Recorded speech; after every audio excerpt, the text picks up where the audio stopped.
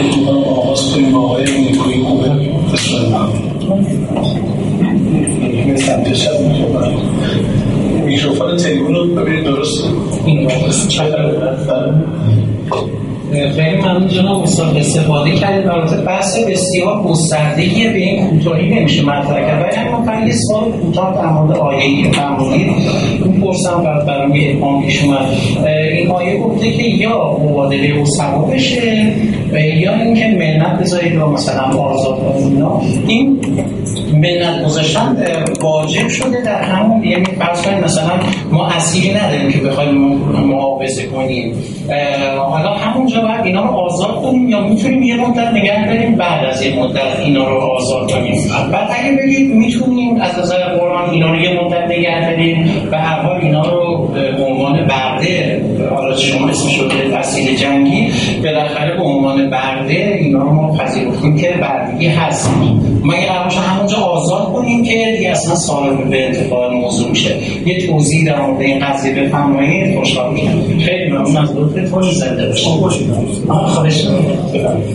اصلا موضوع شایستان که ببینید قوانین اجتماعی وقتی که حکم صادر میشه جریان اجراش بستگی به شرایط زمان و مکان پیدا میکنه.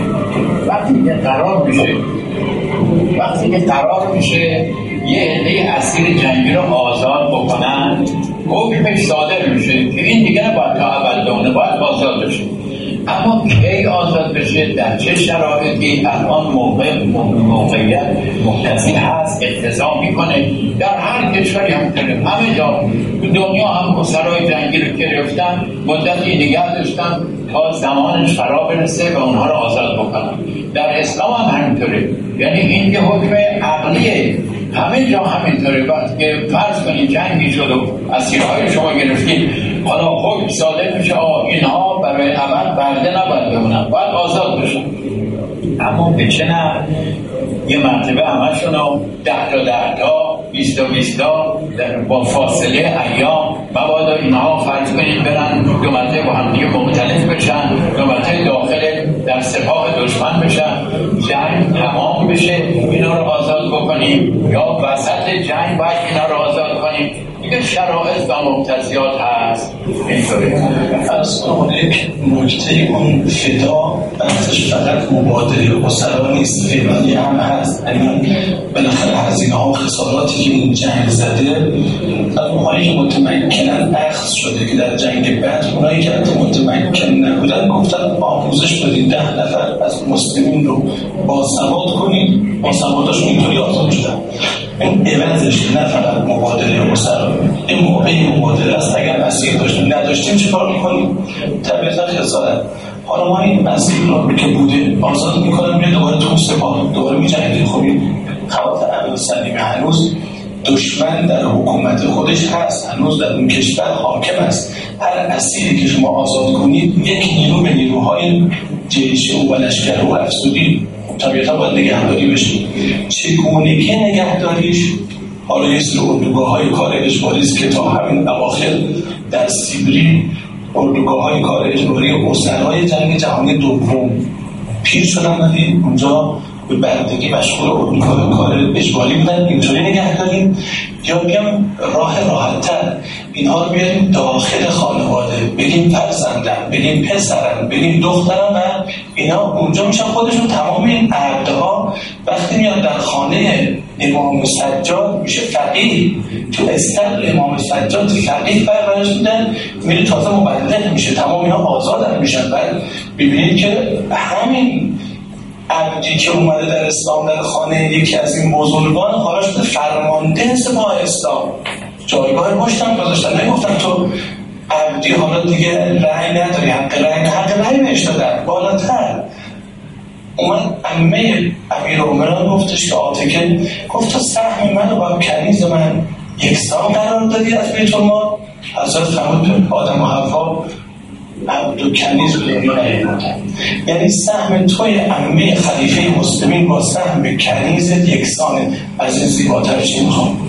میتونه این که عبد بره تو بشه فرمانده لشکر که شد، اگر نشد میتونه بشه بلال که شد. و بردگانی که در زمان پیامبر به اوج عزت و عظمت رسید. با اینکه در قضیه فدا عقلاً وقتی که ما اسیر جنگی داشته باشیم دست دشمن و از اونم اسیر داشته باشیم باید پول بگیریم عقلاً، یا اینکه بگیم مبادله اسیر. پس اینکه که فرمودن درسته، منتها در درجه اول مبادله اسیر بودیم، اسیرای اونها رو بدیم، اسیرای خودمون رو بگیریم. اگر ما هیچ اسیری نداشتیم که خیلی هم بعیده که جنگی بشه ما همش اسیر بگیریم اونا هیچ اسیر نگیرن، اون وقت گفتیم که بله بیان اسیراتون رو باز خرید کنیم، چون در جنگ به ما صدمه زدیم و خارج شده، مشکلات شده، صدمات جانی خوردن، اون وقت بیان بخرید اسیر. ولی در درجه اول همون فدا مبادله اسیره. مفسران هم همین من کاغذایی هم که خدمتتون هست، دوستانی که سوال می‌نویسن سوال می‌نویسن، ولی کاغذها بیشتر برای دوستان نیست که میخوان وقتی برای سخن داشته باشن از تریبون استفاده کنن، اسم بدین که دعوتشون کنیم استفاده کنیم از مطلبشون. من این که کوتاه بگم بعد از اجازه هست چون من گفتم به واسه در بیشتر صحبت کنیم. ببینید قبول بالاخره اسیر رو شاید نشه به خاطر شرایط خاصی که از بلافاصله آزاد کرد، ولی به هر حال ما در نظام‌های جدید اسیر رو تا موقعی که شرایط آزادی فراهم بشه هرچی باشه در یک جایی نگه می‌دارن و تحت شرایط خاصی با امور خاصی نگهداری می‌کنن. یعنی به عنوان برده که کار کنه برای مثلا شخصی، خانواده‌ای یا جایی، اینو نگه نمی‌دارن. به هر حال اون اشخاصی که اسیر می‌شدن به هر حال یه عده‌شون که معاوضه نمی‌شدن میموندن به عنوان برده و سوال من همینه که این بالاخره بردگی رو در اسلام تایید میکنه، این بالاخره برده میشدن. این که شما میگه بردگی به من یه اسارت تا آخر دنیا هم هست، خب بله تا وقتی که جنگ باشه یه عده اسیر میشن، یه مدت هم اسیرن، اما اسیر لزوما برده نیسته. اسیر ممکنه در شرایط خاصی نگه داشته باشه، حقوقی داشته باشه، معادل انسان‌های دیگه حساب بشه، ولی به هر حال در اسلام، در تاریخ اسلام معادل تا به اون چه که در کتب تاریخ اومده، بالاخره بعضی از اسیرها که معاوضه نمی‌شدن به عنوان برده نگهداری می‌شدن و این دیگه برده بود به هر حال دیگه. حالا درسته شما میگید مثلا توصیه‌ای می‌شد نمی‌دونم باهاش خوش رفتاری کنید با برده چیز نه، ولی بالاخره برده بود و احکام برده بهش قائل می‌شد و در قرآن هم به هر حال بعضی موارد برده ها متفاوته. یه نکته دیگه کوچیک من خدمتتون بگم، من اصولا در مورد منابع خارجی اسلام شک غیر قابل حل دارم، به این معنی که اصلا کلا چه گزارش‌های مثبت چه گزارش‌های منفی از نظر من راهی برای اینکه مطمئن بشیم این حرفا واقعا درسته مطابق واقعیت تاریخی هست یا نه وجود نداره. چرا؟ برای اینکه اینا قدیمی‌تریناشون بیش از 100 سال 150 سال بعد از پیامبر نوشته شده. حتی در واقع همون سیره ابن هشام هم که ما الان داریم، خود اصل سیره ابن هشام که دست ما نرسیده، از روی نقل‌هایی که طبری کرده، یعنی در واقع طبری که در تقریبا 250 سال بعد از ولادت پیامبر اومد کتابو نوشته، ما دیگه قبل از اون دیگه چیزی نداریم. اولین منبع ورودی ما به اون دنیای 1400 سال پیش که ببینیم اون موقع واقعا چیا شد چی نشد، پیامبر چی کار کرد چی کار نکرد، حرفش چی بود چی نبود، ما واقعا هیچی مطمئن نداریم. مجرای ورودی ما امثال طبری که 250 سال بعد از پیامبر اومدن یه چیزایی رو از روی شنیده ها و یه سری منابعی که خدا میدونه تا چقدر اعتبار داشته نوشتن. بعد ما میایم رو حساب این که بعضی از این روایات رو میبینیم مثلا خلاف عقلمونه، خلاف اون اعتقادات و باورهامونه در مورد پیامبر، چون پیش‌فرض ما اینه که پیامبر یک انسان مثلا بسیار شریفی بوده، بسیار عقلانی بوده، منطقی بوده، اخلاقی بوده. بعد خود به خود می‌بینیم یه جایی یه چیزایی نوشته که خیلی اصلا جور در نمیاد با اخلاق. بعد یه جورایی می‌خوایم چیز کنیم که این حرفا خلاف مثلا واقعیت نداره، ضعیفه فلان، در حالی که اصلا ضعف و قوت در اینجا بی‌معنی ما راهی اصلا نداریم برای که مطمئن بشیم چه موارد مثبت چه موارد منفی هر دو به یه اندازه. اصلا ما نمیتونیم بفهمیم که واقعا اینا کدوم واقعیت داشته واقعیت نداشته. اما اگه بیایم پیش‌فرض‌های کلامی رو مبنا قرار بدیم و یا مثلا قرآن رو همونطور که حضرت استاد فرمودن، اون وقت خب این سوال پیش میاد که به هر حال اون قبلی یا اون پیش‌فرض واقعا تا چه حد دلیله که اون دیگه بحث جداگانه ای رو می‌طلبه. خیلی ممنون از لطفتون. من تشکر می‌کنم.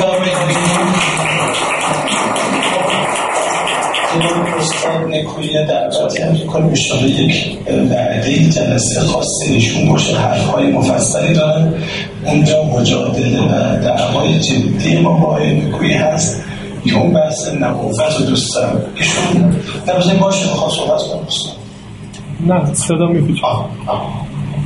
ببینید در یک زمینه در یک حوزه یک جمله آقای نکویی هم فکر با استاد طباطبایی هستن. اون صحبت آخرشون که آجه موضوع بحث امروز ما نیست، بحث منابع اسلام، منابع فقه، منابع اربع ایمان کلنشون تشکیل میکنن. میگن اصلا مثبت و منفیش من روش میخوام شک کنم و بالاتر بگم ایشون میخواد روی نبوت شک کنن. این بحث نیست که اشاره ایشون یه روزی میاد اینجا میشینن بحثشون هم مثل الان ارائه میکنن و ما اون موقع تعریضی برای ایشون خواهیم داشت. من بازش نمی‌کنم.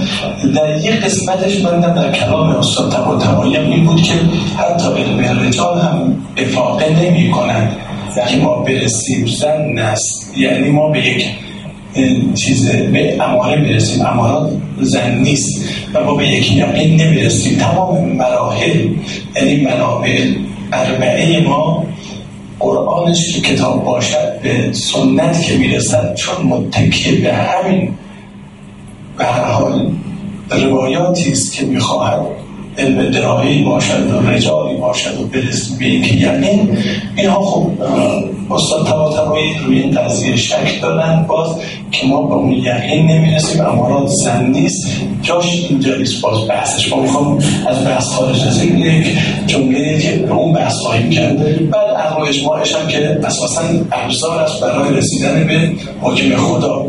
اینا من میبندم پرانتز شد برای شما یک جلسه این موضوعش رو تعیین کنید باز که بحث جدی کنیم. این بحث باز چه ته نداره جسارتا این الان نه یه کاغذ دادیم دوستان حتما کاغذ بنویسن. اگه میخوام وقت بگیرم برای صحبت دست بلند کردن و اندفعه چون میخوام حواس گوینده پردشه حتما اون کاغذ بنویسیم بفرستیم اینجا که جواب شما بشن. از کنم که ببینید با ما حضرت آقای نیکویی از هم توافق کردن که در حقیقت بردگی در اسلام تأثیر جنگی. بردگی اونطور که سابقه یک کسی رو به خاطر اعتقاداتش مثلا باش مخالفت میکردن، برده میکردن یا آدم دزدی میدزدیدن یک کسی رو، اینا اصلا در اسلام تشریع نشده. اون تا ایرادشون این است که میگه خب حالا این اسرای جنگی رو که گرفتید و قرآن هم گفته که باید یا مبادله اسیر کنید یا آزاد بکنید، این حرفا بسیار خوب، ولی بالاخره اینها رو تا وقتی که اسیر نشدن موقتاً یه جایی نگه میدارن. این روزها توی از کنم که یه مراکز خیلی وسیع نگه میدارن، کارم ازشون میکشن. مگه در سیبری که اینا رو گرفته بودن کار نمیکشن؟ این همه نیرو از کنم که هست، این نیرو رو همطور هدر بدن تا وقتی که آزاد نشدن دولت ها کارم ازشون میکشن. حالا شما در نظر بگیرید محیط محدود مدینه الان چقدر که اون بخش بود، بیان تو این جنگ هایی که با قبایل مختلف کردن یک زندان های عظیم درست بکنن، اینا همه بزن اونجا. و خب یه نیروی انسانی هم هست که به کار گل یا به کارهای دیگر وادارشون بکنن. این بهتر بود یا این اسیران تقسیم بشن تو خانواده های مسلمان؟ شرایط اونجا رو در نظر بگیرید. الان این کشور اسلامی اسیر بگیره میتونه توی سالن‌های بزرگ نگهداری کنه، پس از مدت آزادشون کنه. واجب نبودی کنترلی کنه. در اون شرایط در نظر بگیرید اینا رو به جایی که تو زندان‌های بزرگ بندازن کار ازشون میشن، اینا تقسیم میشن تو خانواده‌های مسلمان. پیامبر گفته از همون غذایی که خودتون میخورید بخورید، از همون لباسی که خودتون میگید. کسی حق نداشته اینا رو کتک بزنه. عرض کنم که بعد این قضیه هم گره بزنم به مطلب آخری شد که گریزی هم زده باشه. فرمان شما درسته، به بسیاری از روایات سیره و تاریخ نمیشه اعتماد کرد مگر متواتر باشه، مگر روایات متعدد از طرق گوناگون از مذاهب مختلف همه اتفاق داشته باشن. به قضای قطعی تاریخی که نمیشه منکر شد، نمیشه بگیم پیامبر هجرت نکرده، نمیشه بگیم جنگ بدر و احد دروغ بوده. یه قضایی مشکوکه، یه قضایی قطعی. ما قرآن این وقتی که میگه اسیر که گرفتید یا آزادش کنید یا معاوضه، وقتی که به تاریخ مراجعه کنیم ببینیم این فرمول اجرا شده اطمینان پیدا کنیم. لازم نیست بریم علم رجال نگاه کنیم راویش کی بوده فلان. و اگر دیدیم مخالف با این کتاب متواتری است که در دست ماست، میفهمیم که این ساختگی در طول تاریخ خیلی از این روایات تمام ائمه گفتن که کل ما جاءکم انا یوافق کتاب الله فنحن نقول و کل ما مخالف فلا نقول. اون چه که مخالف کتاب خداست ما نگفتیم، اون چه که موافق کتاب خداست. یعنی میزان رو ملاک رو همه بزرگان اسلام خود قرآن قرار دادن. به هر حال مقصود من این است که بله اونجا میشده که یک سالن عظیم درست کنن، هی اسیر اونجا نگه داره اینها، ولی پیامبر این کار نکرده. گفته تو خونه‌هاتون تقسیم بشه، از غذای خودتون بدین، لباس خودتون رو پوشید، حق ندارید اون رو صدقه بزنید. حتی گفتن من قتل عبده قتلناه به، کسی که غلامش رو بکشه ما میکشیمش. عرض کنم که یعنی در فقه اسلام قضیه اینطوریه. و به هر حال حالا من نمیخوام حدیث روایت بیارم، کافیست قرآن کریم در این قضایا لحن. ببین لحن به اسیر چجوری. ای پیامبر به گسرهای دستت بگو قصه نخورید، اونچه که از دست دادید اگه خدا قلب شما رو بشناسه بهتر از اون بهتون میده و میامرزه شما رو. با اسیر جنگی آدم کشته، مسلمان کشته، قرآن با این لحن صحبت میکنه. دومجه آیاتشو میکنن یا ایها النبی قل لمن ایدیکم من الاسرا ان یعلم الله خیرا فی قلوبکم یؤتکم خیرا مما اخذ منکم و یغفر لکم والله غفور رحیم. سوره مدنیه، در قدرت دوره پیامبر بوده. سوره انفال که مساله جنگ بدر هم توش آمده. بنابراین این قضیه اینطوریه. و اونچه هم که ایشون راجع به تاریخ گفتن، منم اتفاقا همطور که حضرت آقای دکتر اشاره فرمودن با ایشون از جهتی موافقم که به همه روایات تاریخی و رها که حتی در کتب اربعه، در کتب اربعه از که شما فکر میکنید در مثلا کافی که از گل سرسبده شده مطالب ضعیف غلط نیست. میگه لما ولد النبی، وقتی پیامبر متولد شد، لم یکن له ولد، شیر مادرش نداشت. فالقا ابو طالب سلکه فی ابو طالب پستانش رو در دهن پیامبر انداخت. مدتها شیر خورد از پستان ابو طالب. خواسته راوی جاهل بین امیرالمومنین علی و رسول خدا موقعیت زیادتر کنه، حدیث رو جلسه. روایت دیگه داره میگه که جا حمارون الان نبی، یه براغی نزد پیامبر آمد. ببینید که همه چیزا رو میشه گفت، خودش گفته که با همه چیزا رو باید بکنم. فقال حدثنی ابی ان جدنا ان ابی، حدیث کرد برای پدرم از جدم از فلان از خری که کان مع نوح فی السفینه، با نوح در سفینه بود. قام نوح برخاست فمسح کفل ذالک الحمار، کفل این الاغر یه بسی کشید، گفت یخرج من صلب هذا الحمار حمار یرکبه سید النبیین، از نسل این الاغی بیرون میاد که آقای پیامبران سوارش میشه. بعدم الاغه به زبان عربی فصیح گفت الحمدلله الذی جعل ذالک الحمار، حمد ستایش که قرآن پاک به نام من خر زدن. این تو کتاب کافیه که میگن به امام زمان دادن، حضرت فرمودن الکافی کافی لچیانتنا، کافیست کافی برای چیه؟ او اینطور نیست. رئیس جمهوری مجلسی دیگران گفتن چنین عرضه‌ای به امام زمان نشده. این کتاب خود مجلسی تو مرآت العقول هر دو تا حدیث یکیشون تضعیف میکنه، سندشو تضعیف میکنه، متنشو ایراد میکنه. به هر حال منظوره که پس ما طرفدار این حدیث ها و این آناشخالا نیستیم. حدیث خوب هم توش هست، حرف درست هم هست، تسلیم میکنم، موافق قرآن هم هست، ولی باید توجه داشت. نقاد بود، بنابراین نقد ایشون برای تاریخ درسته. تو این مساله هست که متواترات تاریخی است. آقا ناصری شاه نبوده، نادر شاه نبوده، جنگ هندوستان نکرده چون ما ندیدیم. نمیشه که تاریخ اسلام هم همینطوره، یه حقایق ثابتی داره، یه مطالب ظنی هم داره. ما این عقل و قرآن و مطالب قطعی توجیهگر هم نیستیم. اگه می‌خواستیم توجیه بکنیم از اون اول می‌اومدیم بعد دیگه یه چیز دیگه درست می‌کردیم واسه. اما بندگی صریح قرآنه و همه فقهای اسلام گفتن که از اسیر جنگی شروع میشه. ابدا این کلمه برده مردم رو تحریک کرده. آقا بردگی در اسلام، والله بالله اصلا بردگی در اسلام نبوده. اسرای جنگی تو خونه‌های مسلمین تقسیم می‌شدن با اون شرایط، با اون وضع مهربانی بهشون می‌کردن. همینجور که آقای دکتر گفتن بعضی‌هاشون ارتقا درجه داشتن، رتبه‌ای پیدا می‌کردن، امیر می‌شدن و رئیس سپاه می‌شدن، علما فقها بینشون پیدا شده. از کنم که پس اینطور شد. عرض کنم باز یک بخشی از این بحثی که استاد فرمودند من در تأیید فرمایششون که عزیزان ولایی ما تکفیر نکنند استاد رو عرض میکنم که علامه طباطبایی میفرمایند کتاب کافی رو اگه بخوام احادیث متقنش رو و صحیحش رو جمع کنم میشه کتاب جیبی. این تازه اصول کافی است.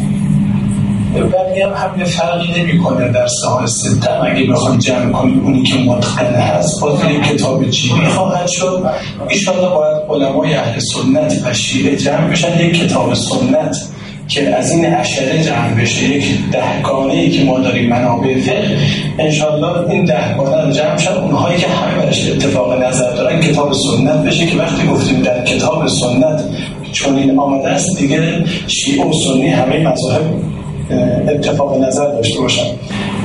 در حتی ایران خودمون که در دربار خسرو پرویز 12,000 کنیز فرمودن داشته و در فردوسی هم در جای جای در دربار ساسانی ذکر میکنه، بردگی بوده است و بردگی در قم که بیدار میکرده است، در یونان بیدار میکرده است. افلاطون تأیید میکند و حتی افلاطون که اون مدینه فاضله و اون آرمان شهر رو تصویر میکنه، این بزرگمرد میگه جیره برده و آزاد باید متفاوت باشه، یکسان نباشه. این اسلام یکسان کرده.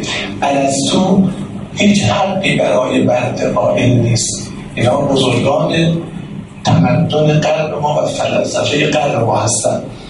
اما در اسلام اگر سیری زدی در گوش بردت حکمش چیه؟ آزادی عتق. اگه بزنی عبدو یا کنیزو باید آزادش کنی، باید پسرم و دخترم خطابش کنی و ملعون کسی که روایت پیامبره بنشینن و صفی از بردگان جلوش صف بکشن. یعنی اصلا اون برنامه ها عوض شده. بردگی در اسلام در مسیر آزادی برده هاست و در جهت ترویج معارف هست.